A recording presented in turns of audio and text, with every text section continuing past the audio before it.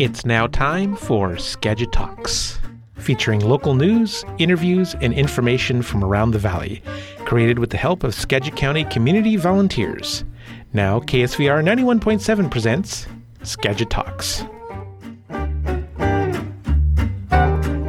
Today is a conversation with Heather Bowhay, local author. She talks about the art of writing young adult fiction and fiction in general. From the Northwest News Network, hay, apples, and spuds backing up at Northwest ports. Klamath Basin faces drought again. Economically important summer cruise season in Northwest on shaky sea legs. All this and more in today's edition. Now, local author Heather Bowhay. Hello there. This is Daryl Hamilton-Manier for Skagit Talks. And today, I'll be speaking with Heather Bowhay, a local author, and we'll be discussing the art of writing. Heather, thank you for being here today. Hey, thanks for having me, Daryl. Before we get into the topic of writing, I just want to give a little bit of background about you. So you currently work for the state of Washington, but prior to that, you were a substitute teacher.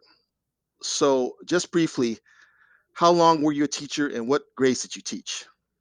Oh, yeah. Boy, I was a teacher for about 15 years, and I guest taught in grades K through 12. Might be kindergartners one day and 12th graders the next. And I also did some long-term leave replacement. So I taught third grade for 6 months. I was a library media specialist for a year. I taught fifth grade for a few months.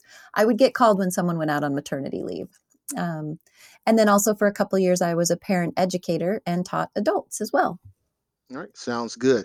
And why did you decide to leave or give up teaching?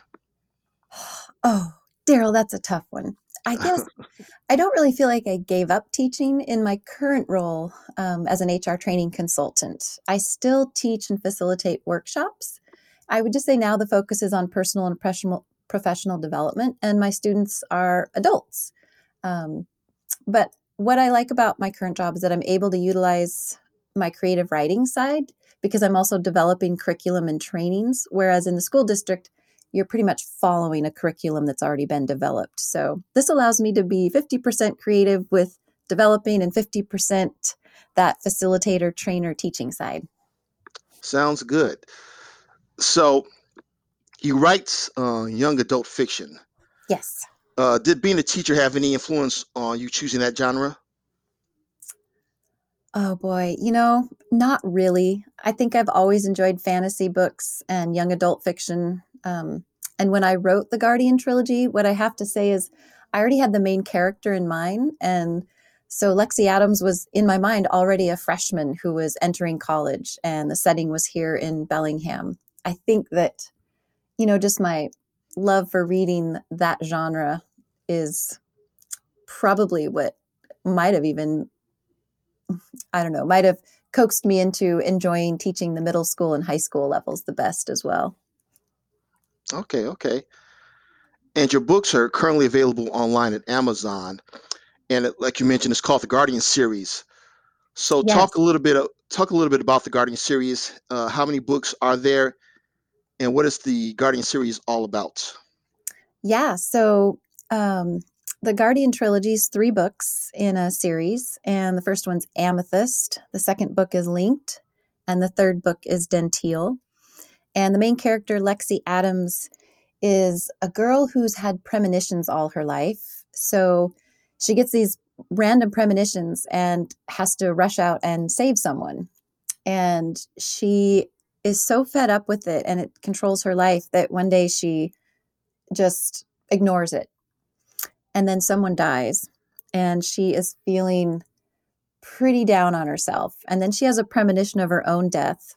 And she's thinking, you know what? Maybe this is fate. This is what happens. But at the same time, in her town, of course, there are a bunch of murders that are very mysterious and no one quite knows what's going on. And it turns out there's a group called the Raypaks, and they are feeding on human essence. And so Lexi meets a group of people that have some powers as well, and they work together to take down the Raypaks. And it's just a story, her story set in Bellingham. And then as the other books continue, move across the states a little bit to change it up. Sounds very interesting. Do you have any more books planned for the Guardian series? Oh, someday. I did kind of leave it open where I could add a fourth book. So that's a possibility. Right now, though, I'm working on a series with my brother. We're co-writing the Sorciel saga. So Are you able to talk a little bit about that, or is that sure. secret? Okay, go ahead. Yeah, we've published books 1 and 2. The first one is Awakening, and the second one is The Mysteries of Margorth. And we're getting ready to do book 3. And the main character in this one, Jackson, he is a high school student. So it's a little more middle grade / also young adult. And some weird things start happening. He's rescued in the bayou. He's by a small dragon that appears. So you've got the magical elements appearing, and then he goes on a discovery to find that there are isles in the sky for basically the Sorciel, who learn different areas of magic. And so it's kind of Jackson's quest to find himself, who he is, realize he's also a Sorciel, but at the same time, dark magic is on the rise. And so he has to combat that along the way. Interesting. So, can you take us through the process that you go through when writing a book, from the idea stage all the way through to the publishing stage? Sure. I'll just kind of break it down in steps, I guess. I like to start with, first of all, what kind of novel? I ask myself questions. As a teacher, I think that's what you do. You ask questions first, answer them, kind of know where you're going. So I always say, what kind of novel do I want to write? And I like to know, ultimately, why am I writing it? Am I writing it as a bucket list? Am I writing it because I just want to do something fun? Am I writing it to make money? I think you kind of need to know what your goal is. And for me, it was just, I had a story that came to me, and it was a bucket list to write. And then now I just, I've always been into creative writing. So once you know your genre, I would say, do a little research. What are the essential elements of this genre? What's the typical word count if you're doing, like for myself, young adult fantasy, 80,000 plus? Who's my audience? Make sure you know your audience. Although in today's world, young adult, like I would say that's anywhere from 13 to 105. I think everyone reads young adult. It doesn't matter how old you are, but know who your audience and who you're going to be writing to. And then I also immerse myself in books of the same genre. So do a lot of reading in those books. And then really come down to, okay, creating an outline, planning out my story elements. There was a book called The Comic Toolbox by John Vorhaus, and I think it's Vorhaus. And he really kind of sets up some ideas, some questions that are helpful for guiding along the way, like questions that you might want to ask yourself, like who's the hero? What does your hero want? Knowing that usually what comes next is a door opens and the hero takes control, but then of course a monkey wrench is thrown. Things fall apart and the hero hits rock bottom, and then the hero risks all. What does the hero get in the end? And I like to kind of look at his story structure and think about that as I'm writing to make sure I'm kind of capturing, answering those questions, capturing those elements. And then, honestly, write. Do the writing and don't stop. Okay. And then after you're done writing, there's a lot of rewriting, there's a lot of self-editing, there's a lot of reaching out, having other people read it, belonging to book groups. And then in today's world, you have to decide, do you want to self-publish or do you want to query an editor and try to go through a publishing house? So then there's some decisions to make after you've written your book and polished it the best that you can. So, from the idea to actually kind of getting the final draft of the book, how long does that take for you, at least on average?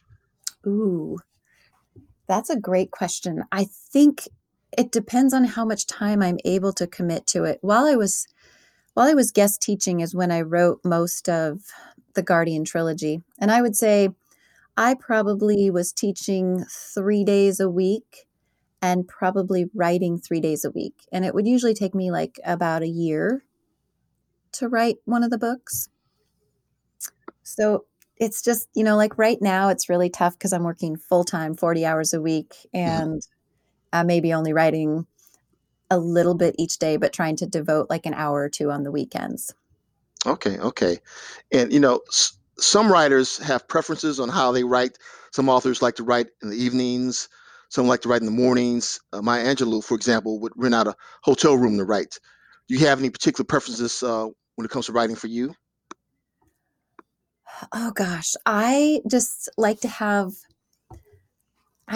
my comfy computer chair, sitting down at it. I like to not have anyone around me, because the minute anyone asks a question, like walks by, "What's for dinner tonight, Mom?" takes me out of the story. I have to reread what I've just written or been thinking about.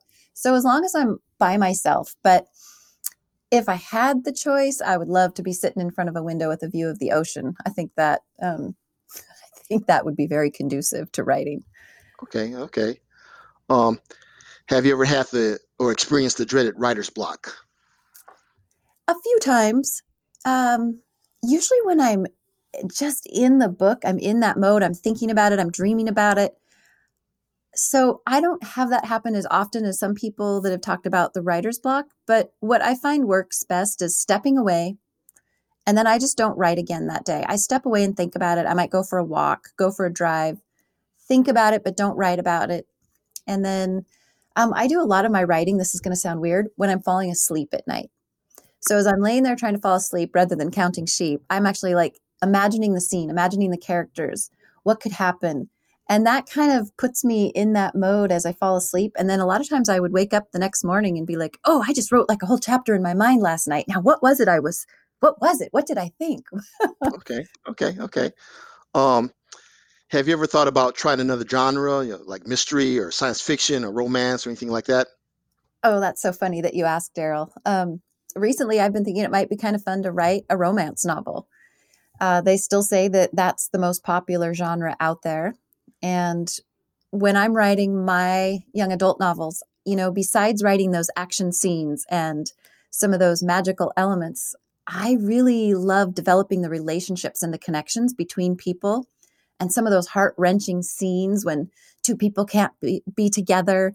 But then you build up to that moment where, against all odds, they make it work. Because, romance novels always end in happiness, love, hope, and the two main characters being able to be together in the end. So I don't know. I might try a romance novel. Okay, well, so we'll be looking for that, for a romance novel from Heather Bowhay. There you go. And then finally, if someone wanted to get into writing, what advice would you give them? Oh, I guess a couple things. I'd say don't wait. Start now and write often. I also suggest, be passionate what you're writing about. I wouldn't just start writing historical fiction. I'm not passionate about it. I wouldn't even try to take that on. But I love YA. I love fantasy. I love paranormal elements. I love characters who make mistakes and learn and grow. So be passionate about what you're writing about. I also think good advice that I got one time was, when you start off writing, write about what you know about when possible. So when I started writing Amethyst, I had been a college student at Western Washington University in the city of Bellingham. I'd hiked up to hidden waterfalls around Mount Baker. I'd been out to the San Juans. So those were things I knew about, and the setting and some of those things were helpful. And then I could just build off of the magic elements and creating the story. And I guess lastly, I would just say, make an outline, even if it's a short one, but feel free to change it. Don't get caught up in it. Feel free to scratch that out and try something new and change it up. All right. Sounds like good advice. So once again, I've been talking with Heather Bowhay. Heather, thank you again for joining me today. You're welcome. Thanks for having me, Daryl. Not a problem. This has been Daryl Hamilton and Ye for Skagit Talks. Here's the Northwest News Report. Cargoes of premium hay, apples, and seafood are backing up at Northwest ports without a ship to ride. Correspondent Anna King has the why. Americans are pandemic shoppers. That growth of imports from China and other Asian countries, coupled with a dearth of shipping containers, means Northwest exporters are stuck. In some cases, shippers would rather take containers back across the Pacific empty than wait to load them with Northwest goods. That's hurting commodities like beef, fruit, hay, beans, seafood, and even hops. Tong Zhu is with the Northwest Seaport Alliance. When there's a hiccup somewhere, it is felt throughout the chain. I believe that kind of creates a vicious cycle. Zhu says the ports of Seattle and Tacoma are backed up, but still are not as bad off as China's ports, which have long lines of ships waiting to offload. I'm Anna King. The Klamath Basin is facing another year of drought. Jefferson Public Radio's April Ehrlich reports that recent snowfall hasn't contributed much. Forecasts based on federal water data predict that the Klamath Basin will only fulfill about a third of what's needed for agriculture. The upper Klamath Lake is more than a foot lower than it was this time last year. Klamath County Commissioner Donnie Boyd says the region got some snowfall this week, but it's not enough. We are too late for this year to recover from the situation we're in. We get most of our moisture in December, January, and February. The basin has faced drought conditions almost every year this past decade. County commissioners have requested that Governor Kate Brown make a state-level drought declaration for the basin to open up financial resources for water users. I'm April Ehrlich reporting. It's looking less and less likely that large cruise ships will sail along the Pacific Northwest coast from Seattle to Alaska this year. Cruise tourists normally provide an important seasonal boost to the small cities of southeast Alaska, as well as ring cash registers in Greater Seattle and Astoria. Well, there doesn't seem like there's been any progress in terms of trying to convince Canada to undo the ban. I checked in with Transport Canada, and they said they're not even allowing these things called technical stops. That's this idea that ships could tie up in a Canadian harbor, but people don't get off the ship. In theory, that would satisfy the maritime laws that require an international stop.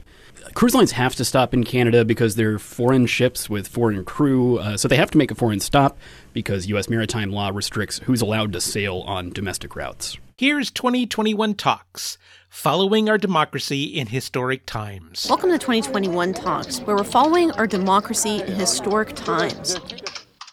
I'm going in prime time address the American people and talk about what we've been through as a nation this past year. But more importantly, I'm going to talk about what comes next. President Joe Biden's address tonight marks 1 year since the World Health Organization declared COVID-19 a pandemic. He'll lay out the next phase of the response, including a vaccine push, authorizing the purchase of an additional 100 million doses of the Johnson & Johnson single-shot vaccine. When the president speaks tonight, he'll have a big accomplishment to tout. The motion is adopted.